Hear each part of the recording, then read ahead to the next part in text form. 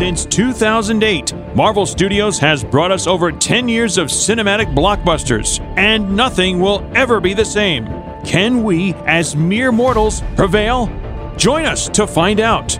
Peter Melnick, graphic designer, comic book enthusiast, and podcast pontificator. And Eddie Wilson, upstate New York radio announcer in the Sullivan Catskills, with an inordinate amount of catching up in his own comic book universe. True believers, the next chapter begins with another episode of The Marvelists.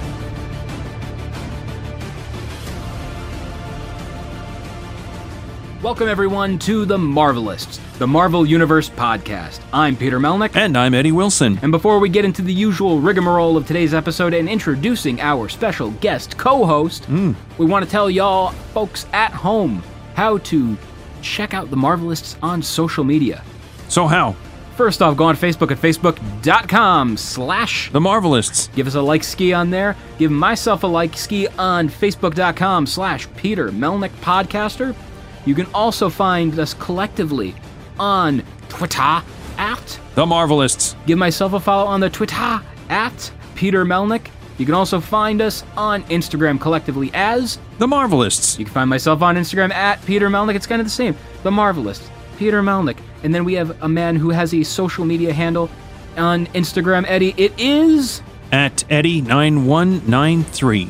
Now, also on top of that, you can drop us a line in our email bag, themarvelists@gmail.com. Questions, comments, strongly worded letters, pictures of Spider-Man, paper mache, Green Goblins. We'll take it all. Pumpkin bombs. Paper mache pumpkin bombs, but don't let them be actual bombs. Like that. That's true. First off, that's just a terrible idea. And I mean, you know, I think it would the material would seep through the paper mache. Material? It would just ruin it. It'd be ruined. Ruined. But, wow.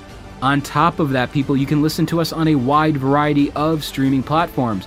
First and foremost, you can listen to us on iTunes. Rate, review, subscribe, and share. 5-star if you're ever so inclined. And just remember, those 4 stars and below, they don't work. They just don't work. It's like the ice cream machine at McDonald's. It just does not work. Oh, not the ice cream machine. I mean, Schrodinger's ice cream machine is both broken and working at the same time. So it's a beautiful invention. But again, share the show on social media. Throw it up on Facebook, Twitter. Use the hashtag #TheMarvelists or hashtag Marvelous. I'm doing an eyebrow thing right now for the audio podcast, and it doesn't make sense. No. But you can also listen to us on all iOS and Android devices with programs such as SoundCloud, Spotify, TuneIn Radio, Stitcher Radio, Podbean, and all those good little earhole listening devices. You can listen to us and Mark Maron and Joe Rogan talk about DMT, and it's just amazing. It's so much stuff. But, people at home, you can also listen to a man who, he's been doing radio for a while, I believe 30 years, Eddie? Yeah, 33 now. 33 years now, and some of you are in different states, such as our guest co-host we have today, but you may not have been able to hear Eddie before. Well, we just realized a week ago, oh crap, we could have just plugged this entire time. There's this app for your iOS and Android devices called the Radio Bold app, and in the morning hours... On the East Coast, from 6 to 9, Monday to Friday. Yes. You can listen to this guy be the voice of Sullivan County, people, because he's the VOS of VOS FM. Eddie Wilson, you can listen to him talk about stuff, and what else? Music. What else is there? Yeah, the greatest hits of all time, the Sullivan Catskills greatest hits. That's the main gig. And it was because of this radio that you and I happened to meet, and here we are. And I'm in a nutshell. What an intro. I don't even know. Unscripted, but I think we better write some stuff down now if we do that again. I mean, I'm just genuinely shocked we have not talked about that ability to listen to you on the radio. There are people that want to listen to you. There are a lot of people that are like, wait a minute, he is a radio guy. How much is that costing us? What, the app? To get the people to listen. I mean, you know, love and affection. It's a free, no cost. Yeah, it's a free Radio Bold app. You can get that. The other 9 or 11 stations in the Bold Gold family. So yeah, lots to choose from there. But impartially for me, I personally just recommend listening to VOS because you get to listen to Eddie Wilson as well as Mark in the Dark, and he's not in the dark. He's the afternoon evening talent. Yes, he's in a lit studio, which is, I mean, also, you know, the radio board has lights built in on it, so it has to, so he can be able to see it. So he wouldn't really truly be in the dark. It rhymed, and that's all it was meant to do. But it works. And he's got a great mustache. I've seen pictures of the mustache. I'm genuinely jealous. But anyway, Eddie, enough talk about mustaches. We want to talk about our guest today. He is going to be coming in talking about his book, Archives of the Five Kingdoms. That works, yes. Friend of the show, Archives of the Five Kingdoms, writer, artist, if you will. Direct from the left coast, that's California. Let's welcome Garrett K. Jones. Garrett, thanks for spending some time with us. Hey, thank you for having me on the show. I appreciate it. So where do we start? When did you start with your endeavor into this, and what's it all about if people haven't heard of it yet? Well, it's kind of a long story, so I'll sum it up in a bit of a nutshell to see if I can do a better job than Wong talking about the Infinity Stone. Yeah, that's right. Let's see. I actually started designing my characters when I was in late middle school, early high school. They initially started off as comic book characters because that's what I read, and I realized I couldn't draw to save my life, so I figured I'd just write a good yarn. And I started writing when I was living abroad in Japan after high school, started developing the characters, developing the stories, came back to the States, realized that the story I had originally was an okay skeleton, but it needed some work. Set everything on fire, started over from scratch, trimmed the fat, and now I'm at a point where I've got 4 books in, and I'm working on book 5. What kind of length and generic, basic plot line are we talking about here? Well, it's medieval fantasy, so kind of like on the cusp of Game of Thrones or Lord of the Rings. Not as many arbitrary deaths, not as much, walking around New Zealand, but it's just, it's good high fantasy. Dragons, elves, magic, vampires that don't sparkle. Right on. Yeah, unfortunately, like I said, I'm not much of an artist, but I've had some good artists to work with on the cover art. I just needed a second to put vampire and sparkle together in the same sentence, so I'm still working through that. just a different term that I guess came in contact with. Okay. Length of these books, are they available in hardcover, softcover? Generally speaking, how many pages for each? The average page count is about 350 to 400 pages. It just really depends on which book you pick up. But they're available on paperback and Kindle editions through Amazon. I do sell them locally when I do events here in Central California. And then I'm actually having an audiobook version of my first book produced right now. It's about a third of the way completed with just the narration, and it should be out sometime after the middle of May. Wow. So you're working on the 5th. 4 are done. When would you say they first started being published and accessible to the public?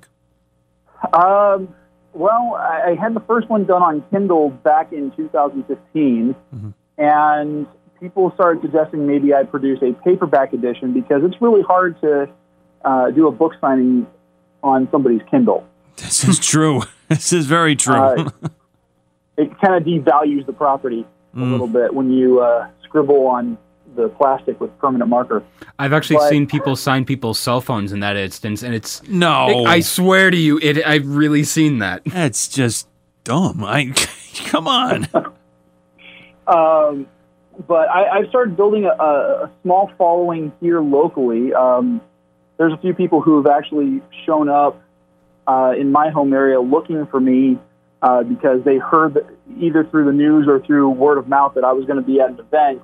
They wanted to get the next book in the series, and they found me. Wow. Not in a stalker kind of way. Good. Very good. No, not yet, but, I'm waiting for that spicy redhead to show up and just be like, hey, let me sweep you off your feet. Respond with, no, sorry, I'm a married man. Good answer. Wow. Yeah, there's a certain amount of safety and security you got to look out for with that. It's nice that they come searching you out. That's very good. There's some attraction or interest, to say the least, in that. And the way you've gotten the word out, you're yourself. and if you don't have too many other resources, then you have to do all the work, legwork or otherwise.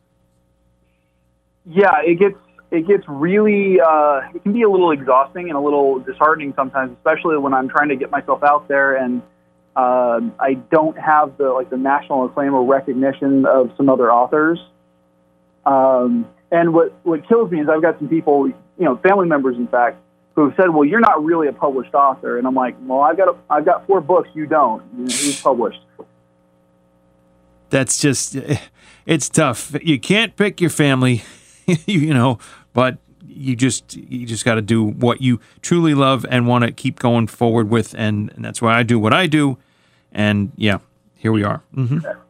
Yeah, and that's exactly what I'm doing. I mean, one of the things that I've done is I've made some really fun connections with some of the local comic conventions I've been to, and it's been a lot of fun. I've gotten to meet some cool cosplayers who have gone off to larger events, and it was really neat.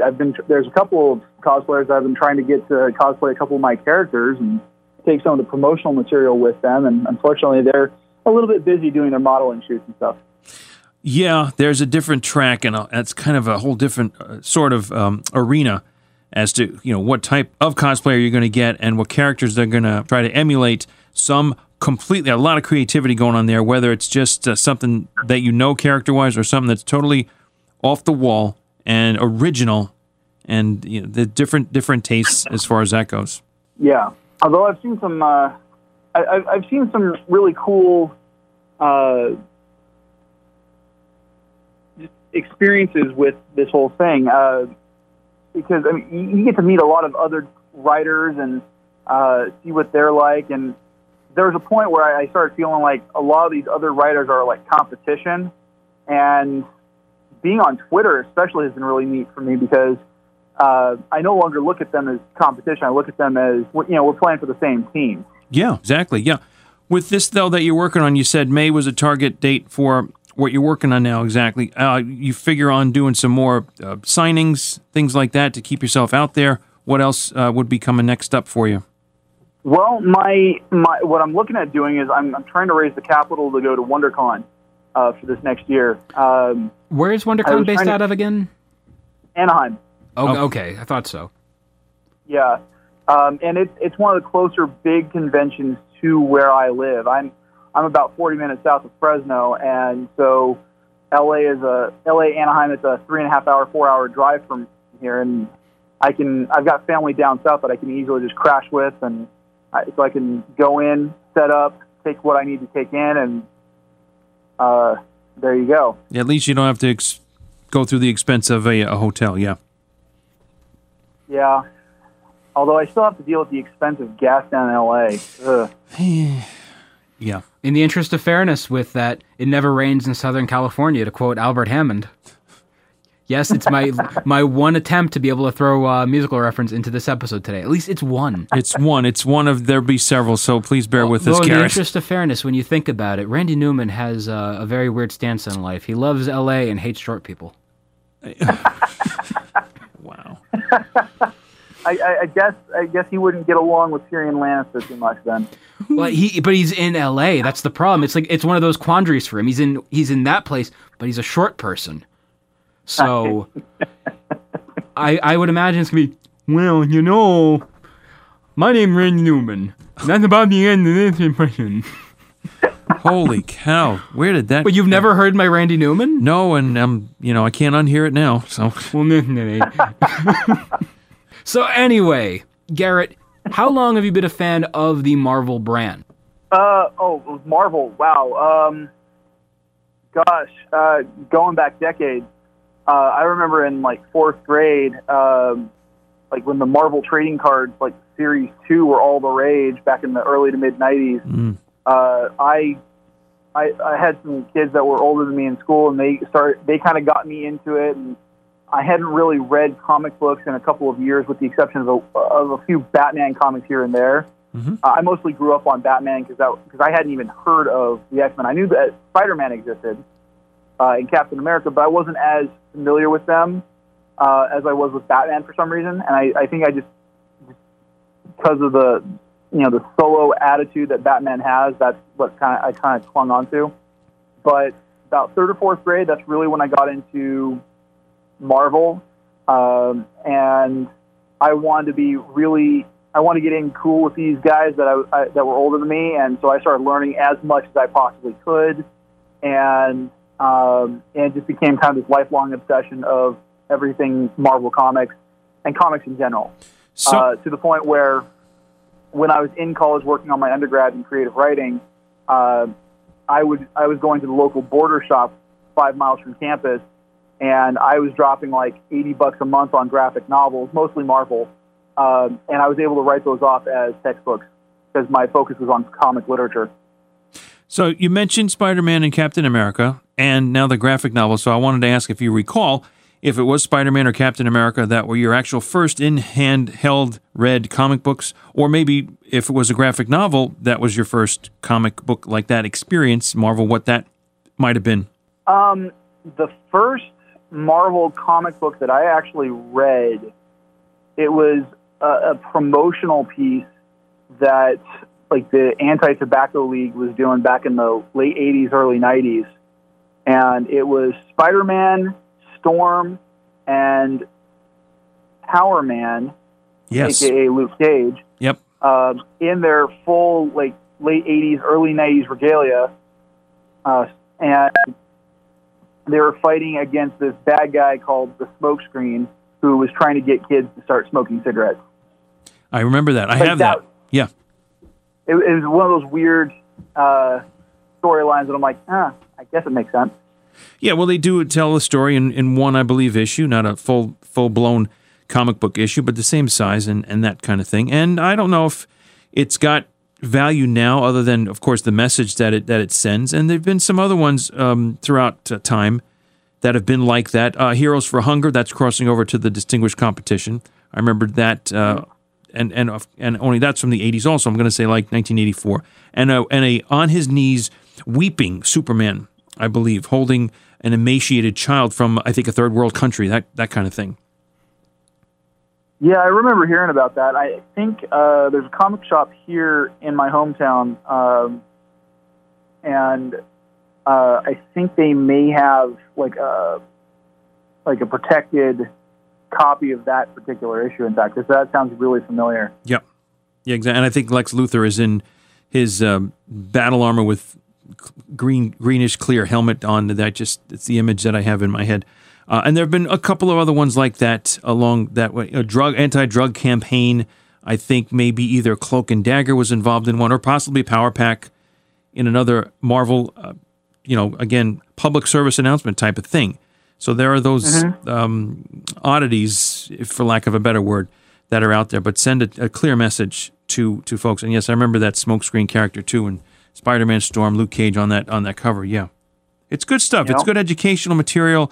And maybe the precursor to something like, Free Comic Book Day, which is coming up on, I think it's... the very first Saturday in May every year. Yes, I think it's on May the 4th for Star Wars Day. It just so happens like that. But I think it's about 17, thereabouts, years now that it's... Yeah, it started, I believe, 2002, 2003. I think it was 2002. Yeah. 2003, yeah. Mm-hmm.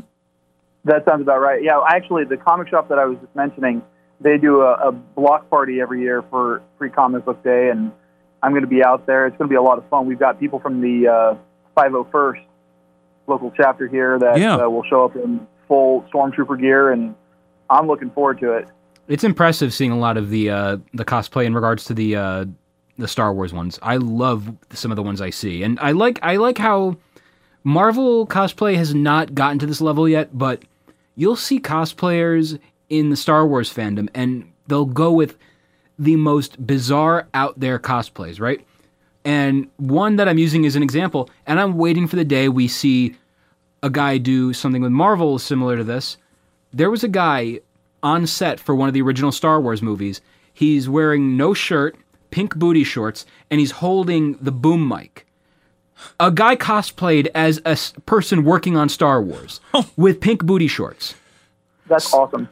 And I think like one day we're going to have Galaga guy from the Avengers, the one who was sitting there playing Galaga, and no one thought he was doing that. I noticed. Yeah. Mm-hmm. There's going to be that. I could see something like that. I could see I'm waiting for the level of a Dust Spider-Man. Like, find a way to incorporate that. I imagine there has been something, but that's not coming to mind right now. It also doesn't materialize. Anyway. But just... That would be cool. There's so many cool things with that, and Marvel fans can do that. There's a lot of deep cuts, especially with cosplay. Yeah, the cruel thing will be that it'll be a vacuum cleaner, and one will have the Spider-Man logo on it, another one will have a different character. Look, come on, let's not even. That'll be a collector mini set, 12-inch figures of the, Now, speaking of things that are mini, by the way, there is a mini series that's going to be coming out this year. It is Wolverine versus Blade, or Blade versus Wolverine, whichever one you want to prefer. But alphabetical, okay, yeah, fine. But whatever. But this series is happening, and I'm genuinely shocked, guys, that this has not happened before. When you really think about it, the character of Blade was popular in the late 90s, early aughts, and to not see anything done that their paths cross is kind of surprising. They'll find a way, Go ahead. No, they'll find a way. If they're going to cross swords and claws, sword and claws, it'll be a misunderstanding of some kind. Because otherwise, what can they possibly? There's got to be a vampire involved somewhere. It must be some misunderstanding. It's musical reference number 2, Genesis. Mm-hmm. My thought was, I'm surprised they haven't crossed paths, because I remember a few years ago, after the X-Men moved to the West Coast for a short spell, Jubilee was infected by vampire blood, and this was during the main. Yeah, it was the X-Men run, 2010. I think it was. There was a vampire or something. I have some of those issues. I think they were black lettering with red around the letters. Was Blade involved? Bordered. I wouldn't be surprised. No, Blade wasn't involved. Wolverine was going after. I don't know what the heck was going on. It was. I've got the comic book or the graphic novel somewhere else, but the premise was that they were trying to infect as many mutants as possible. Yeah. Jubilee just happened to be, patient 0, and she flipped. At one point, she tried biting Wolverine. He turned briefly, and then his healing factor just purged it out of the system. Mm. So now this is coming. There was a Blade versus Captain America one in the Ultimate Universe after the initial run of the Ultimates and Ultimate X-Men and all that, where Blade finally shows up, and Captain America is turned into a vampire briefly before Super Soldier Serum purged it from him, and he and Blade kind of fight, but then they team up and fight the vampires. It was really bizarre. I fortunately don't have the interest and just so much to do in this regular universe that I have not touched anything Ultimate, and I think I want to keep it that way. Ultimate was great, and you're missing out on some amazing stuff. Yes, I am. Really good stuff. I'm missing out on the tens of thousands of things that I still have in my possession, so there. I mean, you can pick certain books. You don't have to read all of them, but I do recommend Spider-Man by Brian Michael Bendis. I own them. I need to read. Yeah. Oh, yeah. No, Amazing Spider-Man. Or no, I mean Ultimate Spider-Man, Eddie. You don't have those. I've seen the collection, and I shook my head. I literally did an SMH. Mm-hmm. Shaking my head. Well, you can buy gifts. Mm-hmm. No. See, that kind of shut him up there. Towards the Eddie Wilson Comic Book Fund. Yeah, okay. Well, Eddie, if you'd like to borrow my selection for a small renter's fee, I will send you my entire run of Ultimate Spider-Man by Brian Michael Bendis. Hey, let's think about that. Mm-hmm. Put it on the list. Now, in regards to that miniseries happening, what are some crossovers in regards to Marvel that you would want to see down the line, both of you guys? Like, ones that no one has seen happen yet. I'm surprised. Like, maybe like character A versus character B. It just hasn't happened. We've gotten team-ups, crossover books like Black Panther versus Deadpool from friend of the show, Daniel Kibblesmith, and it's wild to, that they really never had that many encounters. Maybe just a 2-issue spat in the original Deadpool series, but otherwise nothing for years. So what would you guys want to see? Ooh. Definitely, for me, one of the characters I think is completely underrated, but I would love to see, especially now that they're going more cosmic with the MCU, is I would love to see Darkhawk versus Wolverine. All right. Mm-hmm. That I would like to see that. I mean, myself, because the character is still so new, and the possibilities are endless. I would love to see Cosmic Ghost Rider versus Deadpool. Ooh. The fact, that would be fun. And it's guaranteed to happen very soon, because the character Cosmic Ghost Rider, he's in his second miniseries now, and which is going on from Paul Scheer of the podcast How Did This Get Made, which, if he's one of those guys I did not think would do that well in writing comics. Friggin' amazing guy. Just amazing talent. And I believe he did a Deadpool biannual, and it is one of the funniest stories you'll ever read, where he fights against brute force. You remember brute force, right, Eddie? Vaguely. I don't have an image, but they're the animals. They're the animals. The ones that are part robot, part animal. All right, that came up somewhere not too long ago, actually. It's crappy 90s comics, Eddie.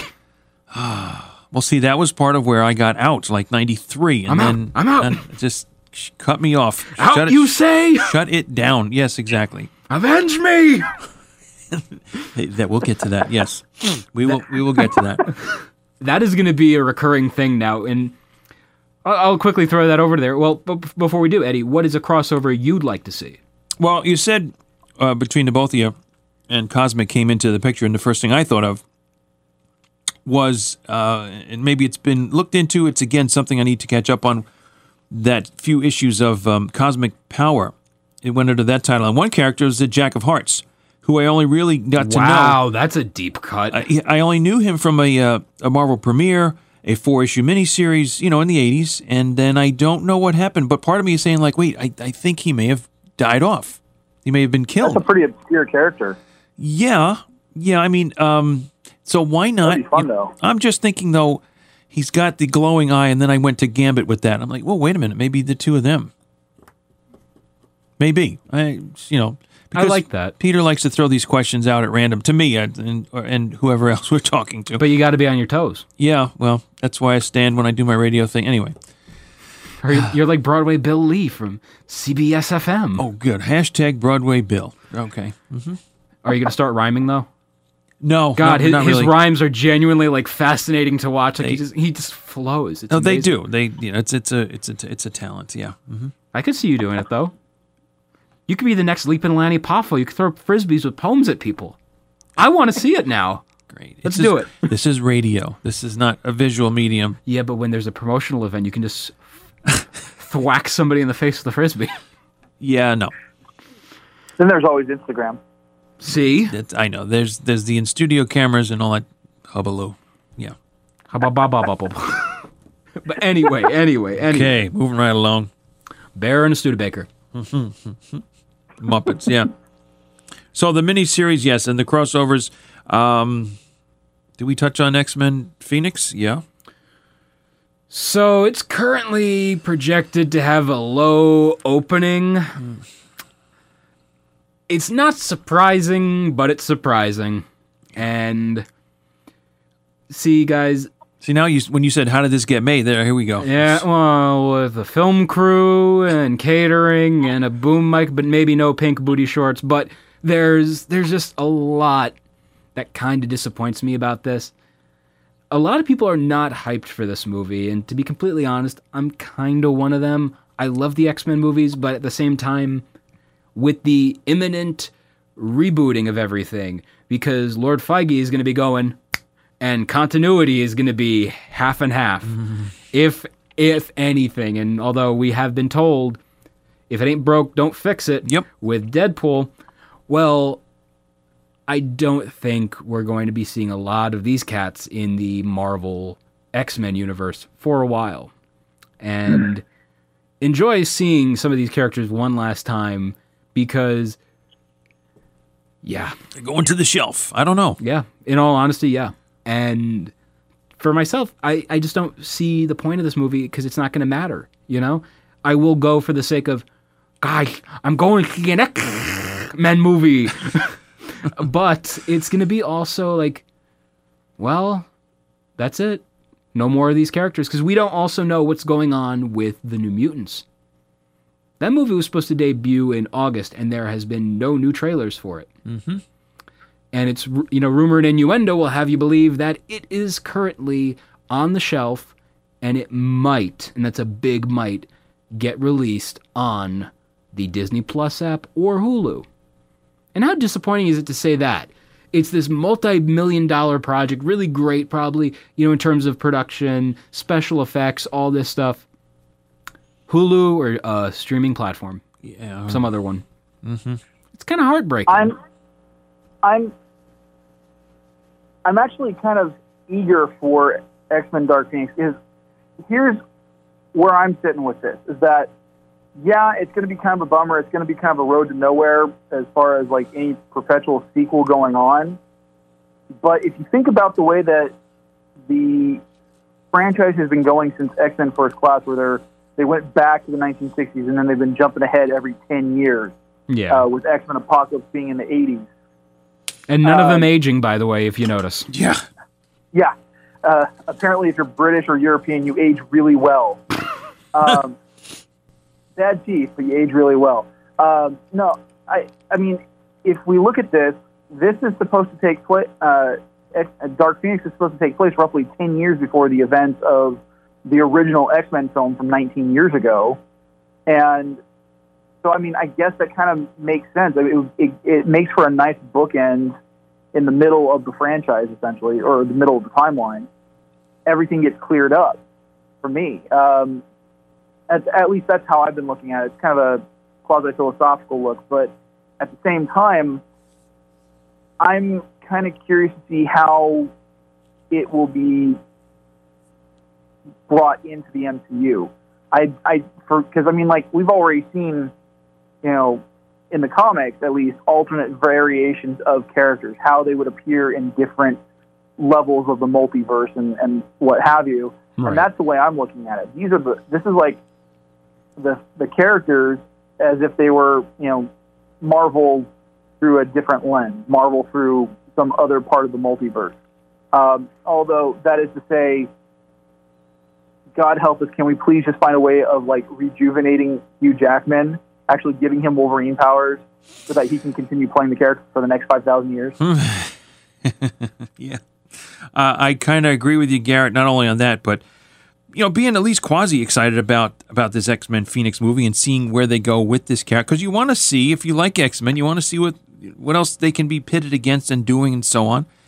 And hope that it's not going to be as bad as people are talking about. This is just an extrapolation or an extenuation of reading critics' reviews before you get a chance to put your own spin on it and ingest it and like it, dislike it, or somewhere in the middle. So I'm kind of with you there. Yeah, and the other thing is, I mean, having been a film critic back during my college days, one of the things I get really frustrated with is you get these early opinions, and a lot of people they're only looking at certain elements. They're not looking at the rest of the film as an art form. They're not looking at how the cinematography was done or how the music lays in with the rest of the action or the sequences. They only focus on whether or not the acting was okay or, if the story was decent. They start picking apart things that they think are plot holes, which really aren't, by definition, plot holes. Mm-hmm. And it gets really frustrating. I mean, even let's be honest, the worst X-Men movie, hands down, has been The Last Stand, and even there are some elements to that I find enjoyable. No question. As far as the New Mutants go, I'm really eager for this. Last I heard, they're still going to be releasing it to theaters in August. But yeah, I'm a little bit concerned because there have been no new trailers. Well, 2 points I want to just bring up before I completely forget about, and that is there was a reference that Peter said he would pick up on and talk about, and it's minor because you happened to say Road to Nowhere. And that leads me to The Talking Heads. The Talking Heads, which is what he says. Any Talking Heads reference, I'm gonna, and I didn't want to cut off, but there you are. You're welcome. Fine. The other thing was when Peter set it up by saying that, looking really not good at the trailer for X-Men Phoenix and so on. I don't recall seeing, and it was just out a weekend ago thereabouts, much in the way of a trailer, let alone TV, but I don't know if I saw one of each, one on TV and one through the internet. And wait, for X-Men you mean? Hellboy. Oh. The rebooted Hellboy. So I don't know what the expectation was for that movie into it. But well, the initial trailer was super... this is going to be the second episode in a row where I bitch about this movie. But it's basically a movie that doesn't know its tone. And the initial trailer, the very first one, is set to Monet Monet by Billy Idol. And I know when I think of Hellboy, I think of Billy Idol and the sneer and everything. No, I don't. I think of Gothic architecture. I think of a fish guy in a tube. All that stuff. I don't think of 80s, rock music. And I feel like the trailers just further prove the point of, oh boy, this is going to suck. So... Anything on that, Garrett? Well, I was kind of a late fan into the whole Hellboy franchise. Like, I liked the first movie. I wasn't really sure about it because I wasn't familiar with Mike Mignola's work for Dark Horse at the time. It was really obscure for me. But then, I started getting into it. I liked to see... I thought Ron Perlman did a great job as the title character. The animated films that they did as follow-up were actually pretty decent because they use Mignola's art styles for the animation. Yeah. But this film, this has more of that darker, grittier tone that the comics were known for, which is great.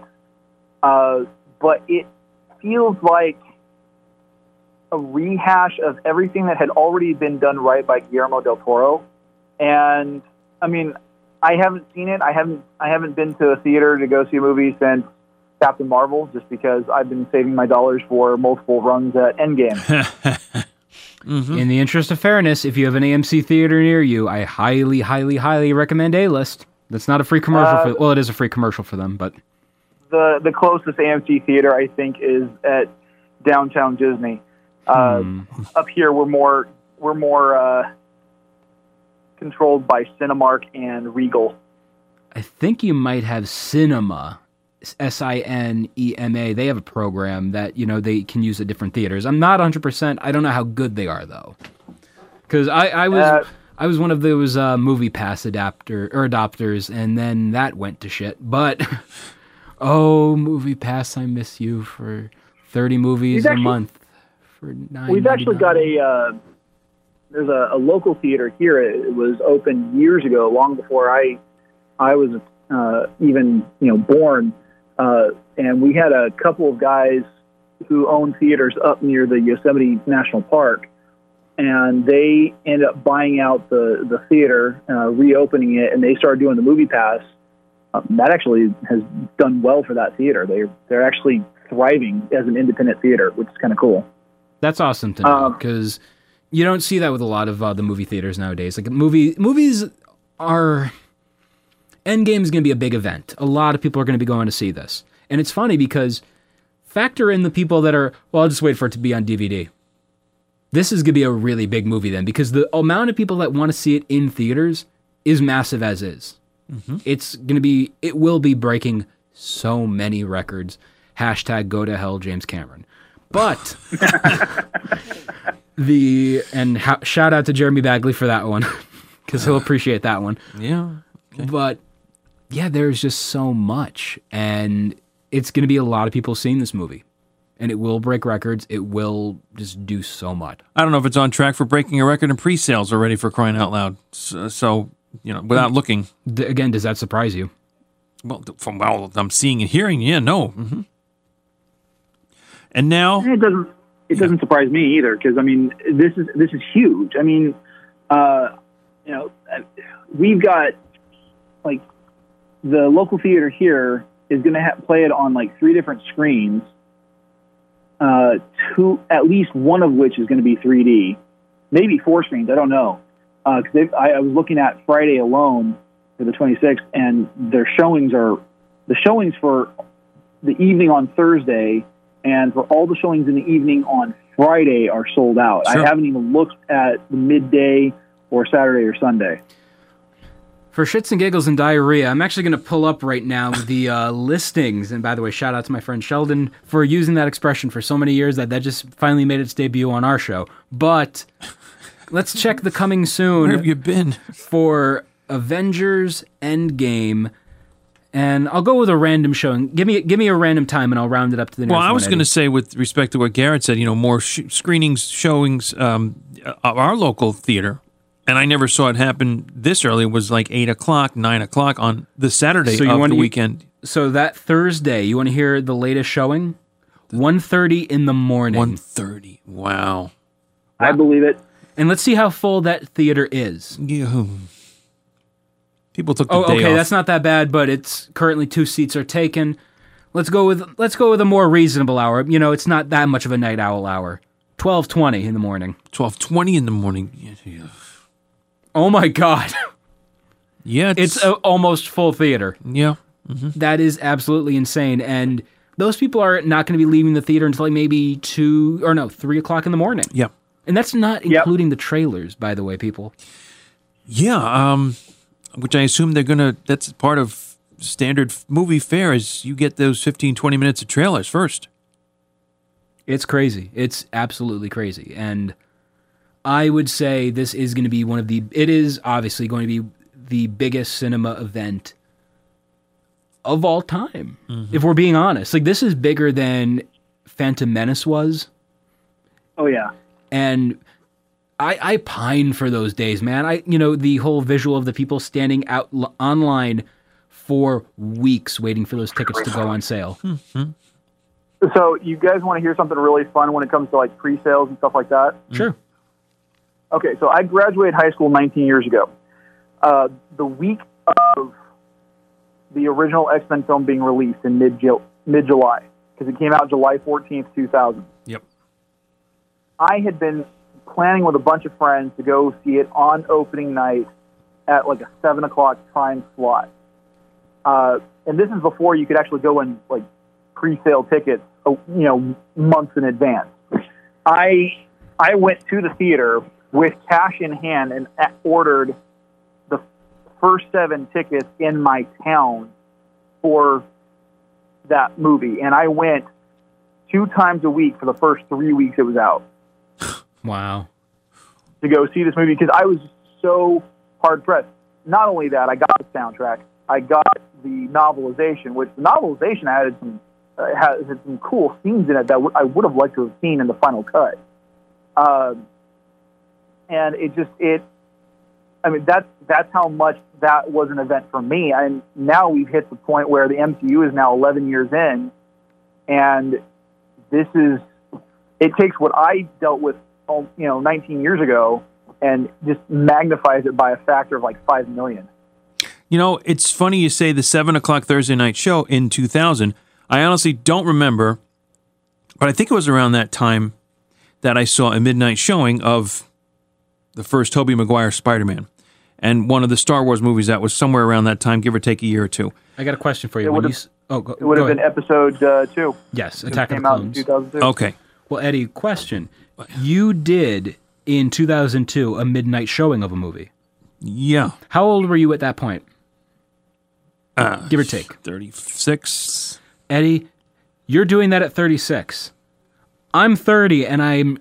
10 o'clock, well, I'll see it tomorrow then. I'm not doing this. I'm good. 10 o'clock p.m.? Nope. Well, that's an interesting point, too. But where I'm going with this is that I didn't know, and I don't remember, when it was when it went into effect that you could do a Thursday 7 p.m. showing, because it was always had to be Thursday night, midnight, 12:01, that it would first show. You didn't have it that early. I would imagine it was more with the implementation of major malls and the big theater chains. They were probably the ones that were like, we like money. And we also like full concession stands. But that may have. people I buying. think that was actually dictated from the movie companies that said, "All right, we're going to allow an earlier, and we'll make more money." And The I just quest didn't for remember more when money. that. Yeah, I don't remember when that started. That was my whole thing. I didn't realize. I was surprised you said that, Garrett. So Yeah, well, the midnight showings on Thursday nights, that didn't really kick in until about 2004 or 5, because I remember people going to see Spider-Man 2 with Tobey Maguire in 2004 on like a Thursday midnight showing. Because technically midnight crosses into Friday. Yep. But as far as like I'm looking at our local theater here, our earliest showing for next Thursday for Endgame is at 6 p.m. yes, on Thursday evening. I'm like, I can't even imagine doing that. Like, that's a school night. I've got work the next day. well, that's the thing. If you get a 6 o'clock, though, it's 3 hours, so you're at a decent time. You get to bed at 10, let's say. But going the midnight showing for whatever it was, a couple hours, and in my case, doing that a couple of times. But then getting up and having to start work at 8:30. So a little rough. But you Yeah. do that when you're younger. I'm also real quick. I'm looking at the screenings for Avengers Endgame with the Lincoln Square AMC in New York City, where I got to see this past weekend the Dark Knight trilogy in IMAX, and they have a 2:30 in the morning IMAX showing, and oh my God, it's almost like this is the IMAX screening, Eddie, and it's almost full for 2:30 in the morning. That does look full. Are you kidding me? And I understand it's New York City, the city that never sleeps. But Yeah. damn. Yeah, people are bringing pillows into that one, I think, or just to be comfortable. It's insane, and it's a cool thing to see. And Garrett, with this movie coming out, a lot of people have their beliefs of what they think is going to happen, and unfortunately, thanks to some people on the internet, I'm not blaming you, Eddie, but would you like to be blamed You for this? dang not. You're just shut this down if you don't, Foot, behave yourself over there. but footage has leaked of a certain scene in the movie, and I unfortunately got it seen on my Instagram today. You on were my feed. exposed. Yeah, I literally just flipping through, and it came unprovoked and showed it to me, and I'm like, But anyway, a lot of people want to know, or they're speculating what they think is going to happen with Endgame. What do you think is going to happen in this movie? That's a good question. I mean, I try to stay away from spoilers as much as possible. I have pretty much cut back from going into the search filter for Instagram. And I try really hard not to follow any hashtags that have anything to do with MCU. Because I want to be as spoiler-free as possible. However, people are going to talk because, let's be honest, human beings are morons. And things are going to get out because apparently they have no respect for the Russo brothers asking them not to give spoilers. As far as the events of the film, don't know who's going to die. I know that if there is a character that dies, I'm going to be really unhappy because it's probably a character I love. I am looking forward to seeing how this whole thing plays out. My thoughts of this, though, is because this opens us up to more of the cosmic side of things, and we've already seen that Kevin Feige has announced that the Eternals is going to be a slated project in the next couple of years. I think it's going to open us up to a lot more things. So, like characters like Darkhawk, who is an obscure fan favorite, with kind of his own little cult following. I think that could be a character that could be brought in and be really cool. It might be a great way to segue into bringing back Silver Surfer. I've heard one rumor, and I think it would be kind of a cheat and really shoehorned in, but there was talk that one of the end credit scenes is going to involve some reference to Galactus, because maybe Thanos was trying to thin the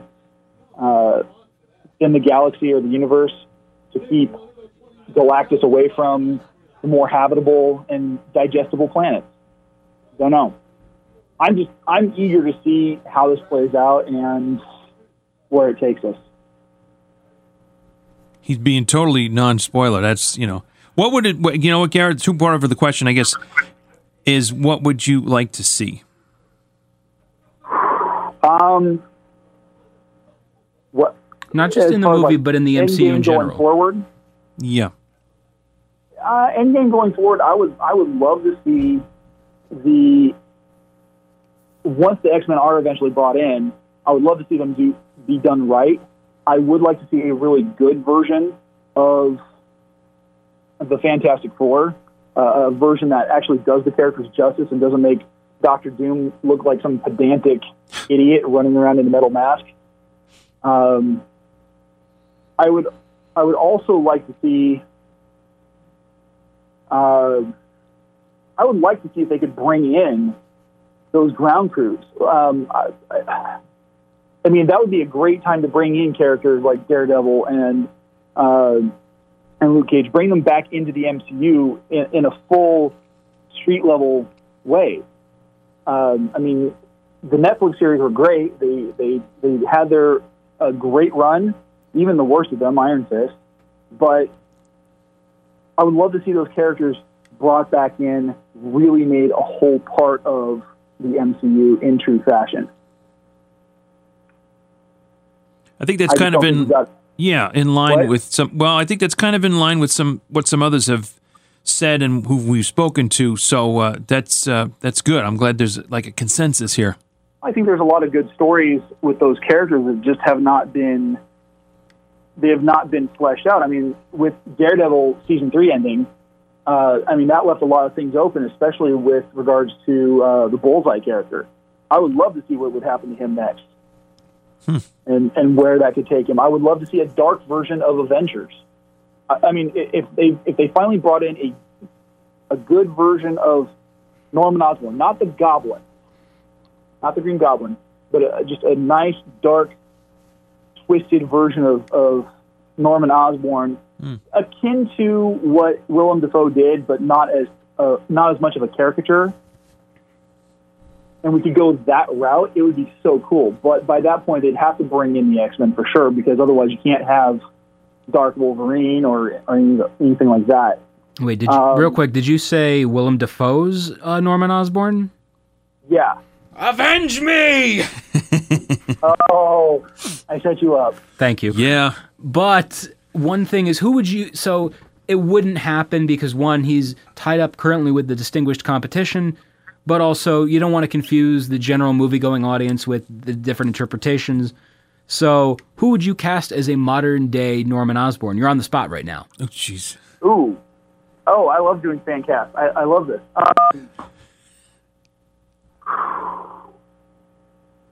I would have to say, hands down,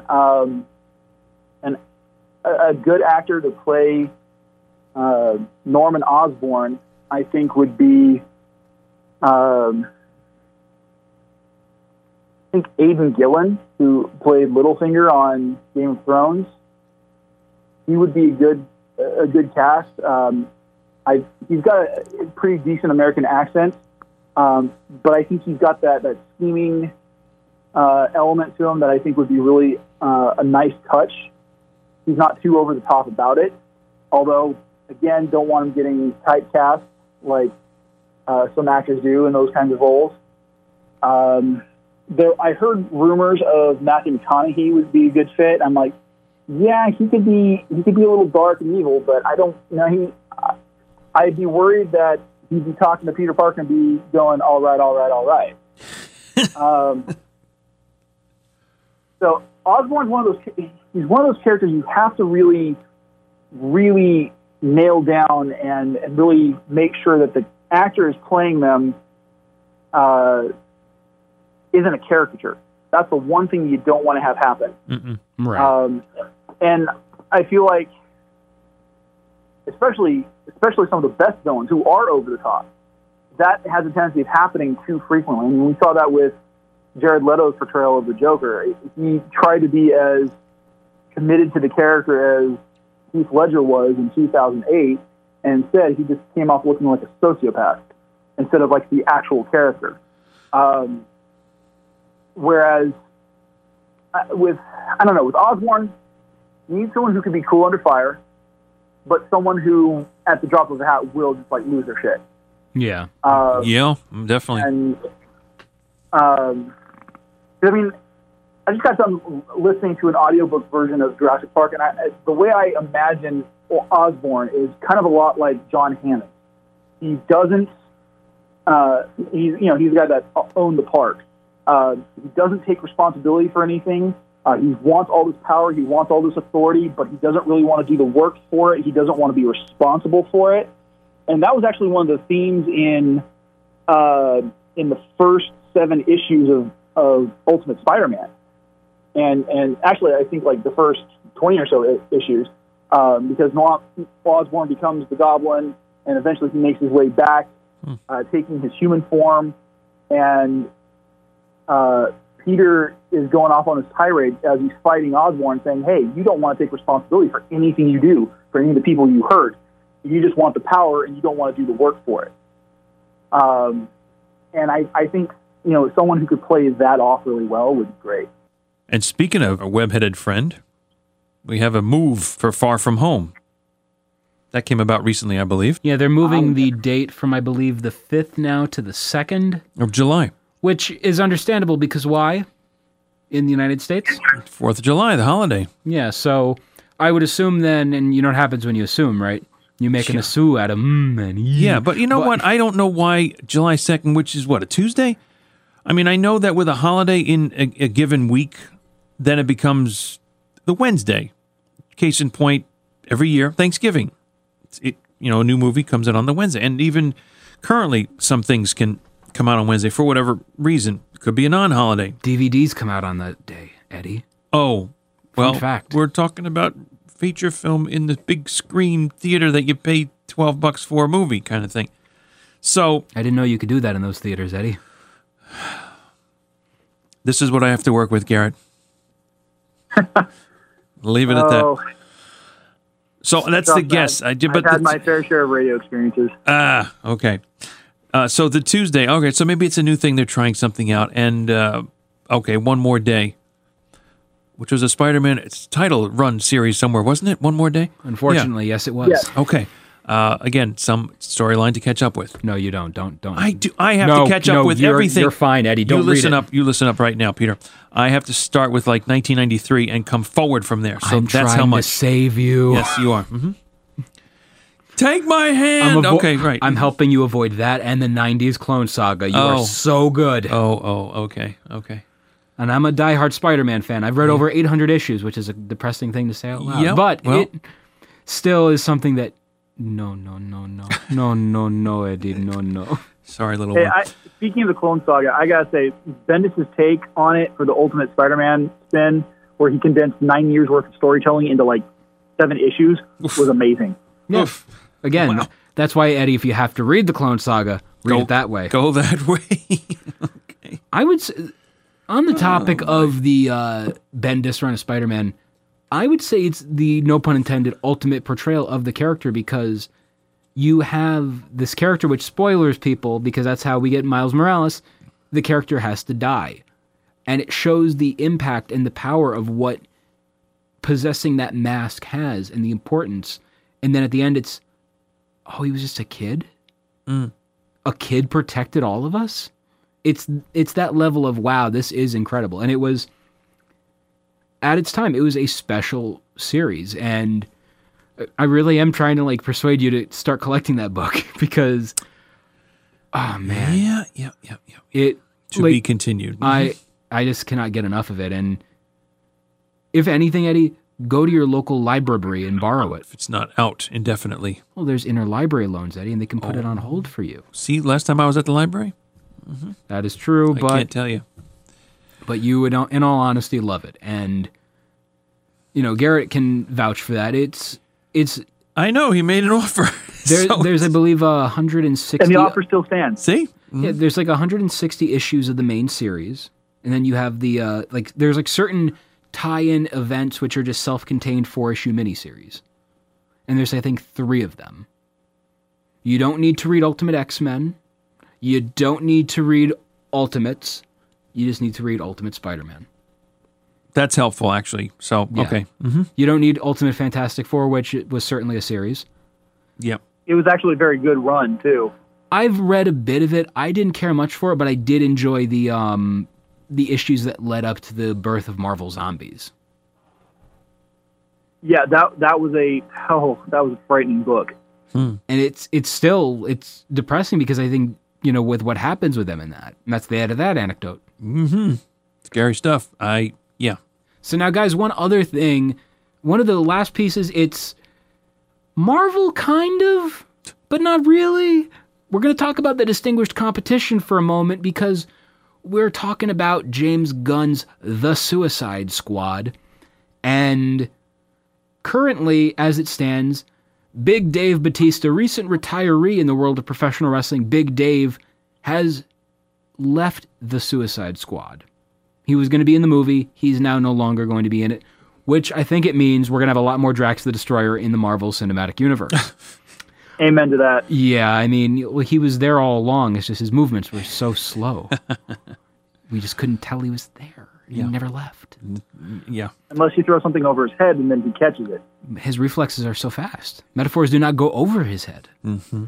Exactly. Now, in regards to that, the big announcement, one wrestler leaves, one enters. It's kind of like a Royal Rumble right now. We got, one elimination, but now we have a new entrant into this. Rumor and innuendo, and I got to do once again a something to wrestle shout out with that, line. Rumor and innuendo will have you believe that John Cena, he's going to be entering the Suicide Squad himself. So I'm kind of disappointed about that because Cena has been one of my dream castings in the Marvel Universe for quite some time. If we're not going to count the MCU's Netflix shows, that they don't count, I guess they're not canon, you know who he would make a great character in? Captain America. Juggernaut? I could see that, but you gotta have a beefy guy. Not beefy in terms of muscular, beefy as in, oh man, they had that sale in the pudding. But I would say, for me, you gotta have, a beefy kind of Juggernaut. But I digress. The role I'd love to see Cena play, no pun intended, because you can't see him. Anyway, so Nuke from Captain America, and ooh, I can see John Cena with the American flag painted across his face, and getting another red. I can hear John Cena saying, "Give me another red, give me another red." Yeah. And John's got the body type for it. John has the intensity. I think he would be perfect as Nuke in a Marvel movie. That's a character I've seen but not read about. And you were going Captain America, I thought of U.S. Agent, but... I've heard that was a rumor at one point, too. Oh, okay. Now... U.S. Agent would have been a good fit for him, too, because he's got... I mean, while I don't think much of him as a serious actor, I mean, John Cena's been good at in some comedy that I've seen him do, but the role he did for the Marine, his first, action film role, I'm sitting there thinking, man, that's a pretty tough guy. I could imagine him in that kind of a situation. U.S. Agent was a much, grittier version of Captain America, and I think Cena could pull that off pretty well. Yeah.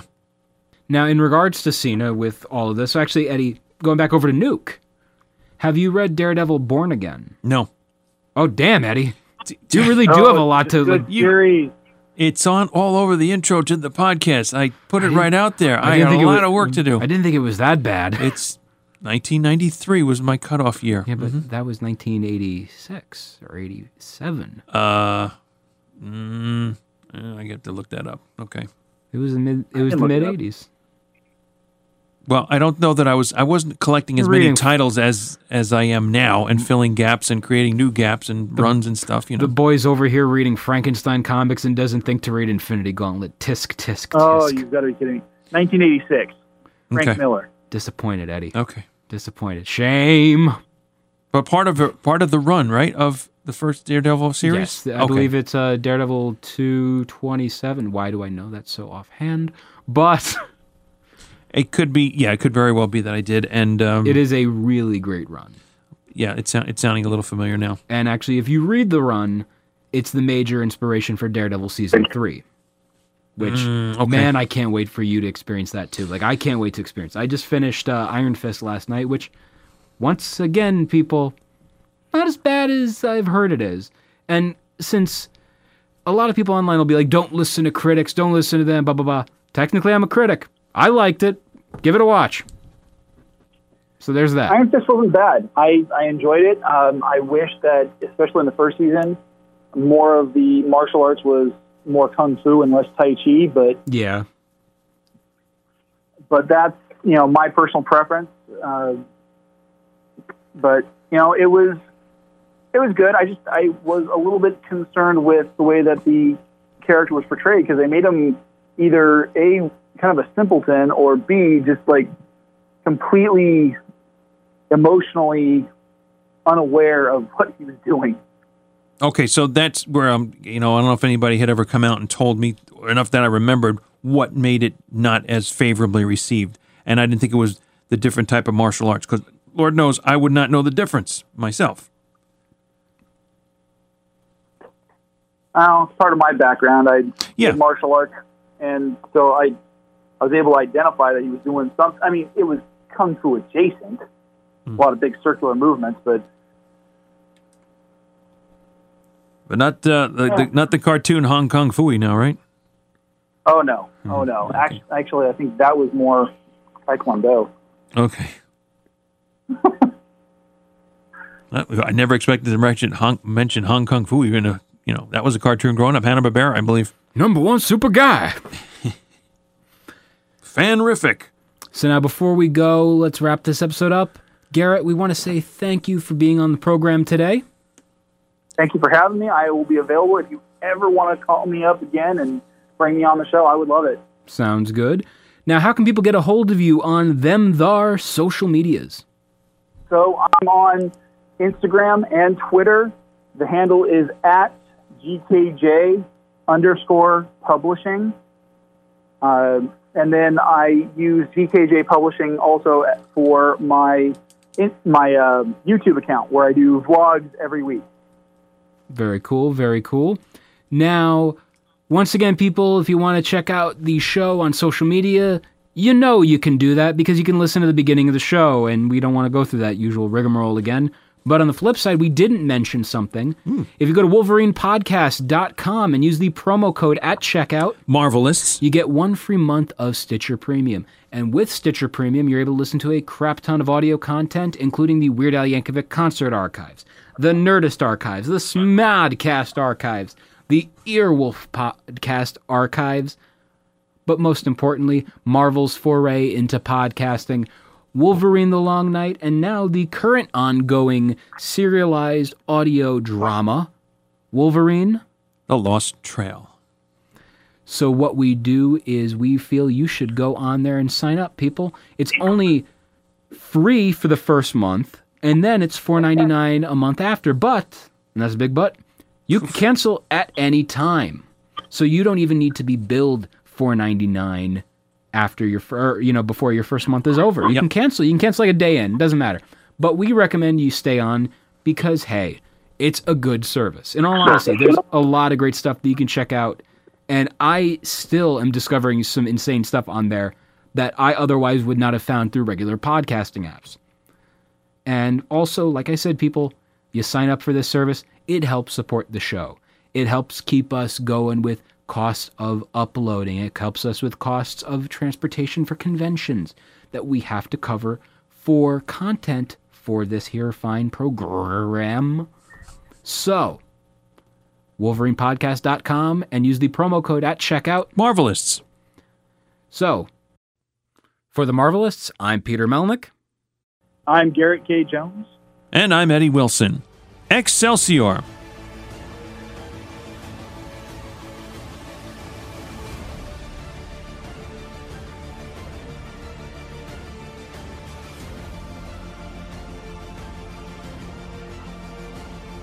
It's time for Obsessed with Marvel, venturing into the book of 2,500 questions.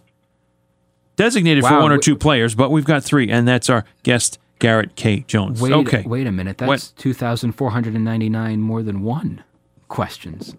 Thank goodness some math works with you. Stop that. Well, it does. Okay, I'm not flagged into the right spot that I need to be, so let's flip to page. Page question.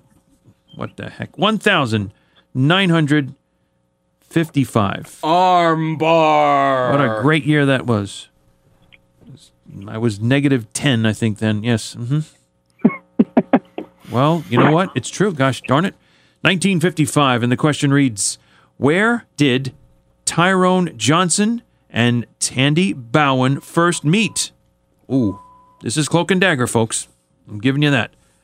Port Authority Bus Terminal, Times Square, the East Village, or Tribeca? Where did Tyrone Johnson and Tandy Bowen first meet?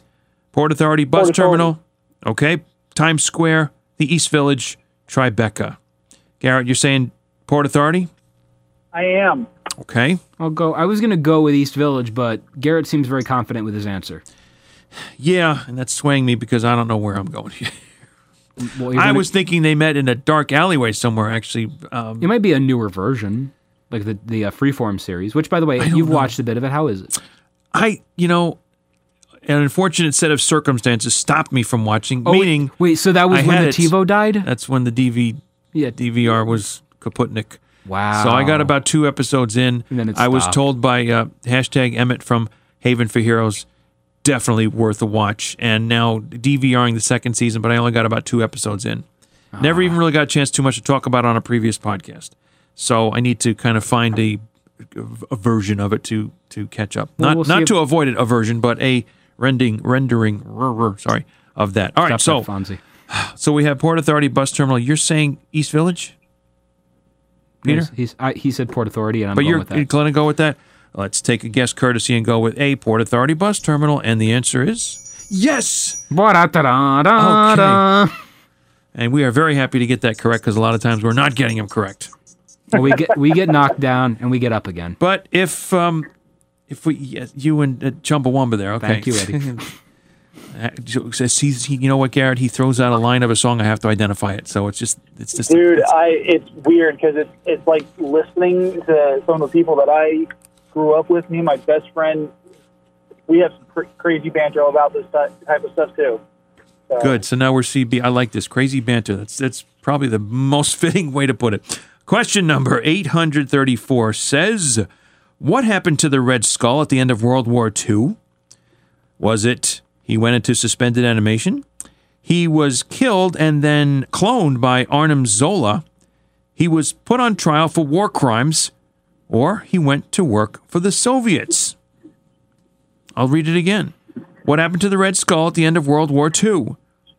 So let's figure 1945. Okay. He went into suspended animation. He was killed and then cloned by Arnim Zola. He was put on trial for war crimes. He went to work for the Soviets. I have my guess, and I may stick to it unless somebody persuades me otherwise. I'm saying the suspended animation. Are you? I'm going to suspended animation as well. Nebbit. I was saying killed and cloned because I only thought Cap did that. But in the interest of fairness or whatever, I'll go with letter A. It is correct. All right, I stand by I was wrong and I know it. And third question. Wow, we could be on a roll here. I don't know. I heard a little bit of feedback and it sounded like you said thirdtion. Well, that's a combination of words, so there you go. 1,700. Come on. And 65.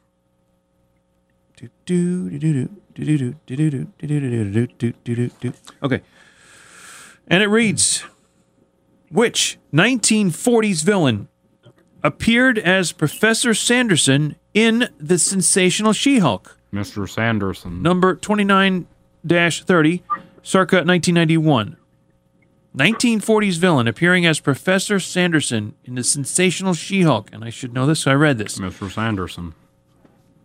Is Bizza the hyena... Wait, were you just doing like a Snoop Dogg impression? No, I was trying to get the name right without having to stumble through it, but now I have to go back because of you guys. Is Bizza... Hey, I said nothing. Thank you, I know. I'm pluralizing here. Is Bizza the hyena, Agent Axis, or Future Man? And the RZA and the Wu-Tang Clan. Professor Sanderson. Can I buy drugs from you? Wait, what? I said, can I buy drugs from you? Stop that. Oh man, Shevitz.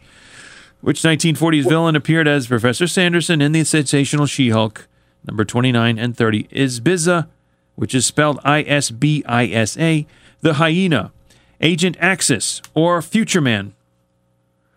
Hyena sounds like it would be an option. I'm kind of going there, yeah, actually. I'm thinking 1940s, World War II, Agent Axis.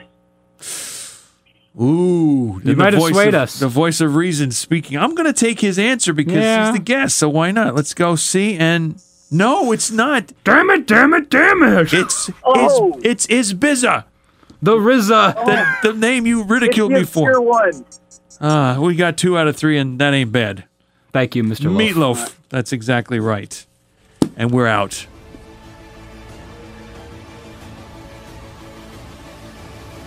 Hello, true believers. I'm John Sherburne, audio engineer for The Marvelists. To finish up this episode, we're going to present to you some audio from the Big Apple Comic Con, which Peter, Matt Cascone, and myself attended on March 9th and 10th of this year. Some celebrity guests there included Mike Coulter and William Shatner, and we were lucky enough to interview Kobi Frumer, actor from Netflix's The Punisher. Let's see what he has to say.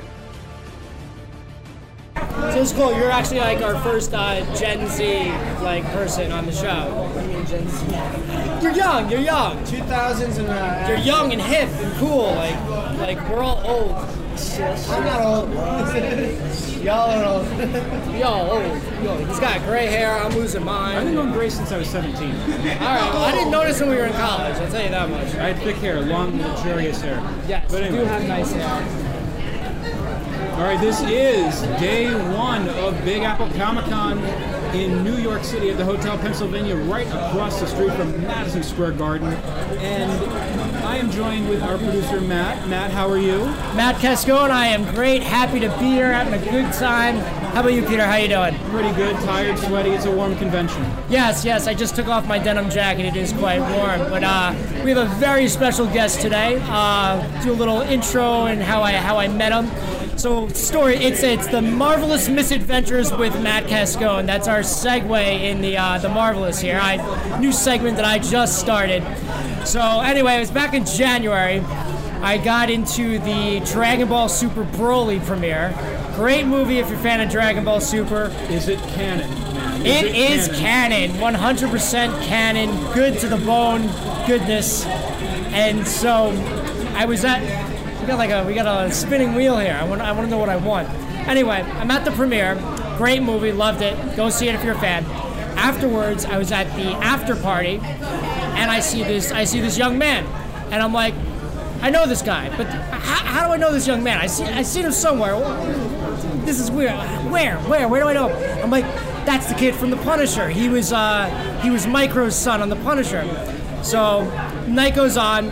And I bump into him at the end of the night. I talk to him real quick. I show him, you might have seen that meme for The Punisher. It was The Punisher cancels Netflix. Not Netflix cancels The Punisher. Punisher cancels Netflix. So I met this young man. His name is Kobi Frumer. Talked to him and his dad. Bright young man.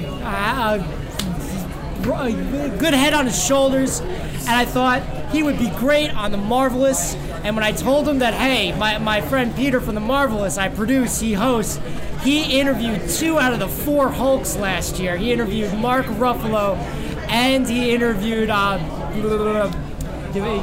I'm fucking losing it right now. Yep, you're right, sorry. Lou Ferrigno.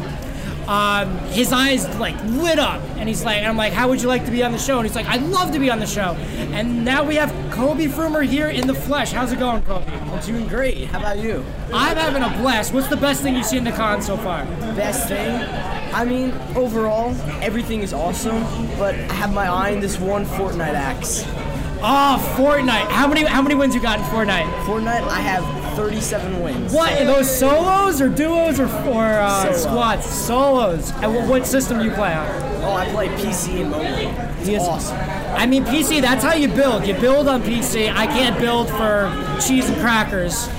Can't build at all. Cannot build for cheese and crackers. I think I only have 14 wins solo. Last time I checked, I'm not...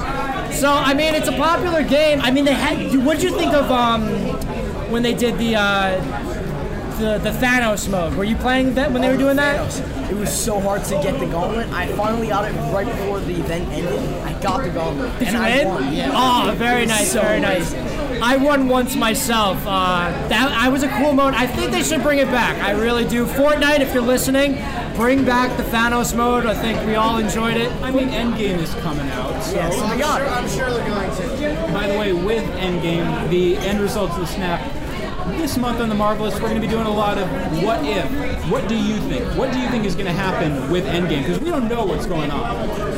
Well, I have a few ideas, but my number one is that they're going to get the gauntlet. Then they're going to use the time stone to bring everybody back by going back in time. Or everybody is somehow trapped in the Soul Stone, and they're going to bring all of them back. That's, in the Infinity Gauntlet comic by Perez and Starlin, that was like the main thing that happened, and I absolutely can see that. And I'm guessing you read the comics as well? Yeah, of course. Who are some of your favorite, or what are some of your favorite stories that you've read comic books? Favorite? My number one would definitely have to be Captain America. Right on. I mean, he's just this great guy that is a hero, he was a soldier. As Matt is showing his shirt off. My whole Captain America cosplay right now. I mean, he's just this great character, and you just can't not love him, you know? I've always said Captain America is the heart and soul of the Marvel Cinematic Universe, and it shows. It absolutely shows. Matt? I mean, what characters I like? I mean, you know me, I'm always partial to Spider-Man.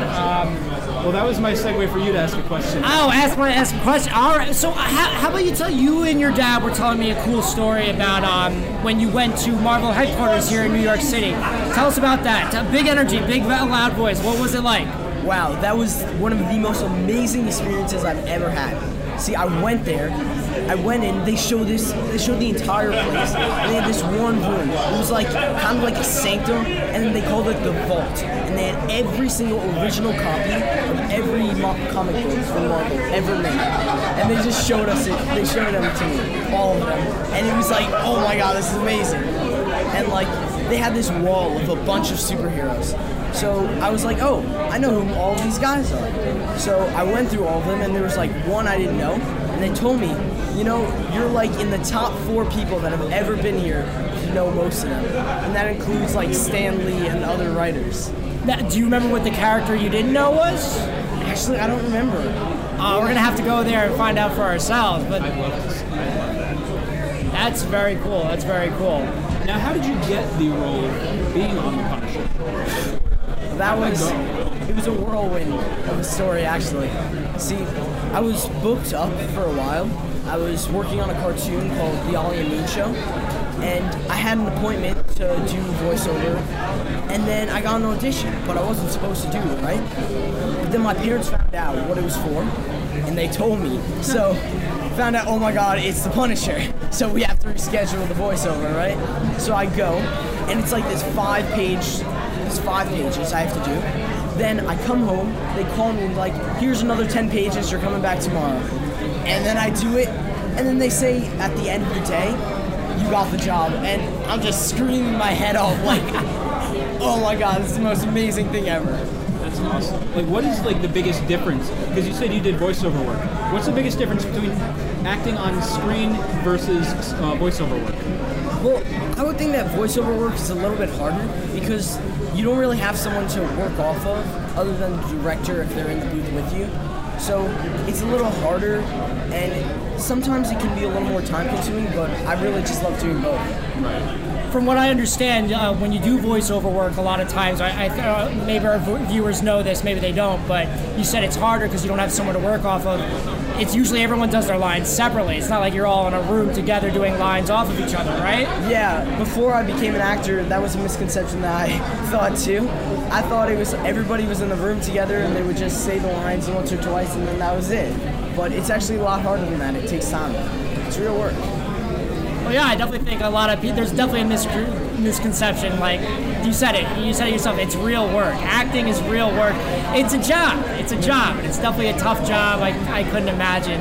But you seem to be doing a great job so far. I mean, people love The Punisher People love the second season. The reviews were a little less positive second season. You weren't in the second season. I don't know if that's direct correlation. It might be. I mean, so.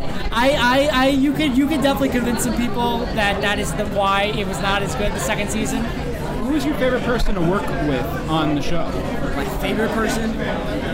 I don't really think I could pick one person. Everybody was just so nice. They were such amazing actors, and they really helped me become a better actor.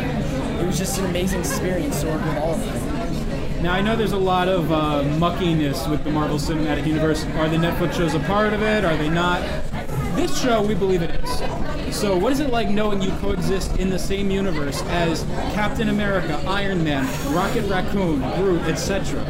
I just got goosebumps hearing you say that. I mean, it's like, just thinking about it, it's just amazing. I feel honored. Did you survive the snap? Well, I'm still here right now, so... Hey, good answer. Now, also on the topic of the snap, we have a sensitive subject. I think you know which one I'm going with. Well, is it Star-Lord's fault? Yes, it is. Yes, I want to know, what is your thoughts? Whose fault is it? And be warned, I do have a Star-Lord tattoo. Okay, well, I think that it wasn't anybody's fault because Doctor Strange looked into the future to see every possible outcome, and he saw the one. He knew that he needed to let Star-Lord mess it up so that they could get the gauntlet and fix everything back to the way it was. So what you're getting at is hashtag Star-Lord did nothing wrong. In a way. Yes. Still, that's a point for me.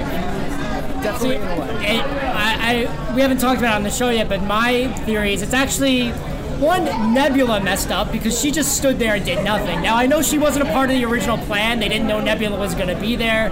She throws her spaceship into Thanos, but she just kind of stands there and is just like, oh, he killed Gamora, and just stands there and does nothing. So I kind of blame Nebula. Personally, I blame Gamora and Drax because if you remember, he says go to the left and they went to the right. So another. Sorry, you called me. You first. You first. Thank you. I always thought that they were kind of doomed from the beginning when they got to nowhere because the whole place was just altered by the Reality Stone. So I think they had no chance, no matter how great the plan was that Peter Quill made. Whether they went left or right. Yeah. But we've talked about this real quick, and then we'll go to a different subject. It's weird that Spider-Man let go of the gauntlet. Like, Spider-Man's tugging at the gauntlet, he gets it half off, and then Thanos rips it back off, and Spider-Man just kind of loses his grip. So it was Peter's fault. He's not supposed to lose his grip. Spider-Man has unbreakable grip. If Spider-Man grabs something, he can't let go unless he decides to let go, or he loses consciousness. In the interest of fairness, he is still developing his powers. The spider sense hasn't fully developed. The spider strength hasn't fully developed. He's going through spider puberty. It's an experience for the young man. All right. Well, I have a question. You were on 9 episodes of The Punisher, correct? Yes. Were you there for any of the really violent scenes? Definitely. Those were the best ones.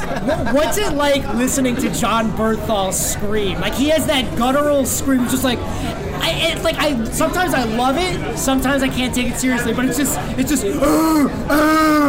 that's a terrible impression. I apologize, John Bernthal. John Bernthal was right here with us right now. But what'd you think of that scream? What was it like hearing him do that on set? Well, John is a method actor. I mean, personally, talking to him, he's just a sweet guy. But when he's acting as the Punisher, it's really intimidating. I mean, the scene where he held the knife to my neck, it was the first few times we did it, I was kind of scared, but he really helped me through it. It took me a little while to get used to it. I mean, it's pretty scary, but it's really real. Well, I think that was a really real scene. I think that was a great scene when he had the knife to your neck. And your dad, he says thank you. What a polite young man. Thank you for complimenting me on getting my knife to my throat. That was a great scene, and you really felt the emotion with. I kept wanting to say Gizmo. That's not right. Micro.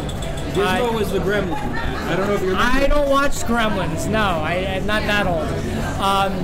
But yeah, no. Micro, his reaction, he comes he's and he's been with the Punisher this whole time. If anyone would know that, everything's going to be okay, it's Micro. But he was freaking out anyway. Now, on this topic of the Netflix shows, who are some of your other favorite characters in the Netflix series, like Iron Fist, etc.?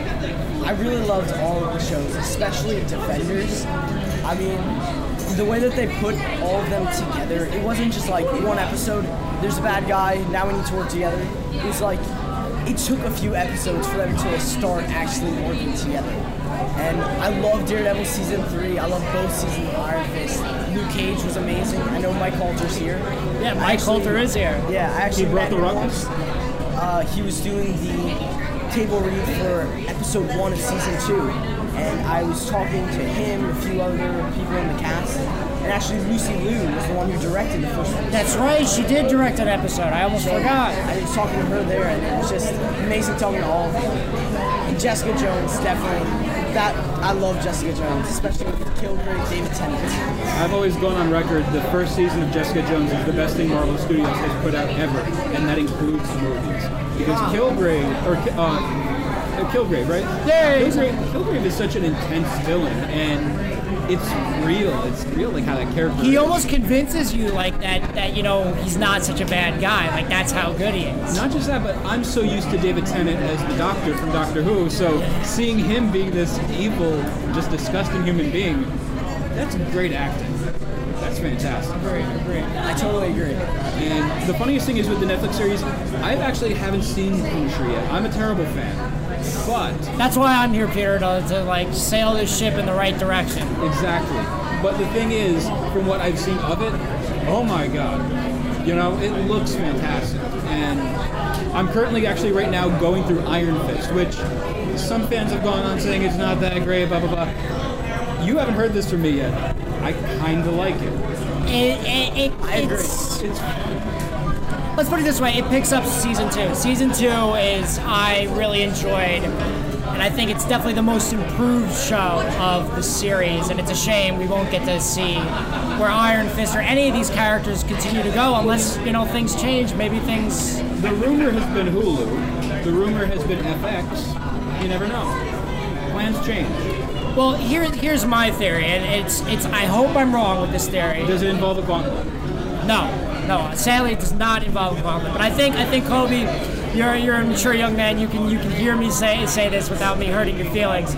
My theory, unfortunately, is that, let's put it this way, a little context. Back in the day, in the '90s, I was in a very me and famous Peter, TV show. no, we're not doing BoJack Horseman. Back in the '90s, when me and Peter grew up, there were these Star Wars books called the Thrawn trilogy. Have you heard of them? I don't believe so. No, they're great. They're everyone who read them. See, even John, our audio specialist, agrees. It was this trilogy that basically was what episodes 7, 8, and 9 were supposed to be. And anyone who read them loved them. They were great, and they were the end-all be-all for quite some time. And then Disney bought Marvel, and then they bought Disney. Disney bought Marvel. I'll never forget that. Disney bought Marvel, and then they bought Star Wars. And when they bought Star Wars, they're like, okay, we're doing our own original stories and stuff like that. And then And they you bought might have liked the books, and you can still like the books, but we're not focused on them anymore. They're no longer canon. They're Star Wars legends. And my fear is that they're going to do the same thing with the Netflix shows, because if you remember, they said the Netflix shows are part of the MCU, which is true. They reference the MCU a number of times, but unfortunately the movies never reference the show as far as I know. I could be wrong, but I'm pretty positive they don't. We've got confirmation from John that they do not. So my fear and my theory that I hope is incorrect is that Disney, when they start this new streaming service, will be like, hey, you like the Netflix shows? That's great, we like them too, but we don't want to make them canon, like we want to do our own thing, and they're just going to revamp the characters, which I think is a shame if they do it, and I hope they don't. I still say it's going to be Hulu, because Hulu, they're getting Howard the Duck, they're getting MODOK. But those are characters they haven't used yet, so they're making their own shows for those. They did use Howard. I did. But they use them in the MCU, not the Netflix. But it's still animated, and it might be a part of the MCU. Only time will tell. We'd love to see, the Netflix shows come to the Disney service. We'd love to see you in more episodes of The Punisher. Like I said, season 2 was great, but not as good as season 1. And I mean, you're in season 1, you're not in season 2. I mean, there might be a direct correlation there. Now, also, with the Disney deal going on right now with Fox, we might be seeing the X-Men, the Fantastic Four, very soon. Which are you more interested in, the Fantastic Four or the X-Men? You know, I think I love the X-Men, I really do, and all the actors that have done them, but I think I might have to lean towards Fantastic Four just because of Silver Surfer. I mean, he's one of my favorite characters. He has this amazing backstory. He sacrifices himself to save his planet, and he becomes the Herald, and then he realizes how wrong he is by doing that, and then he tries to sacrifice himself again to save people who he had just met, and he's just this amazing person. So I think I would have to lean towards the Fantastic Four. Fair. I mean, you know me, I'm always impartial to the X-Men.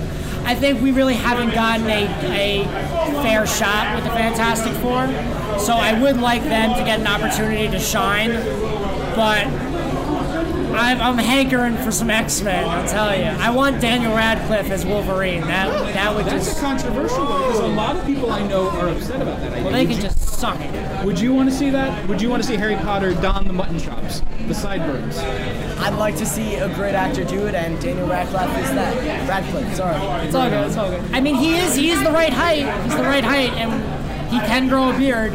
We don't know if he can do a Canadian accent, but... I think he can. I think he can, too. I believe in him. So, Kobi, what, are you working on any projects now? Like, what's new in the life of Kobi Frumer that you want to share with us?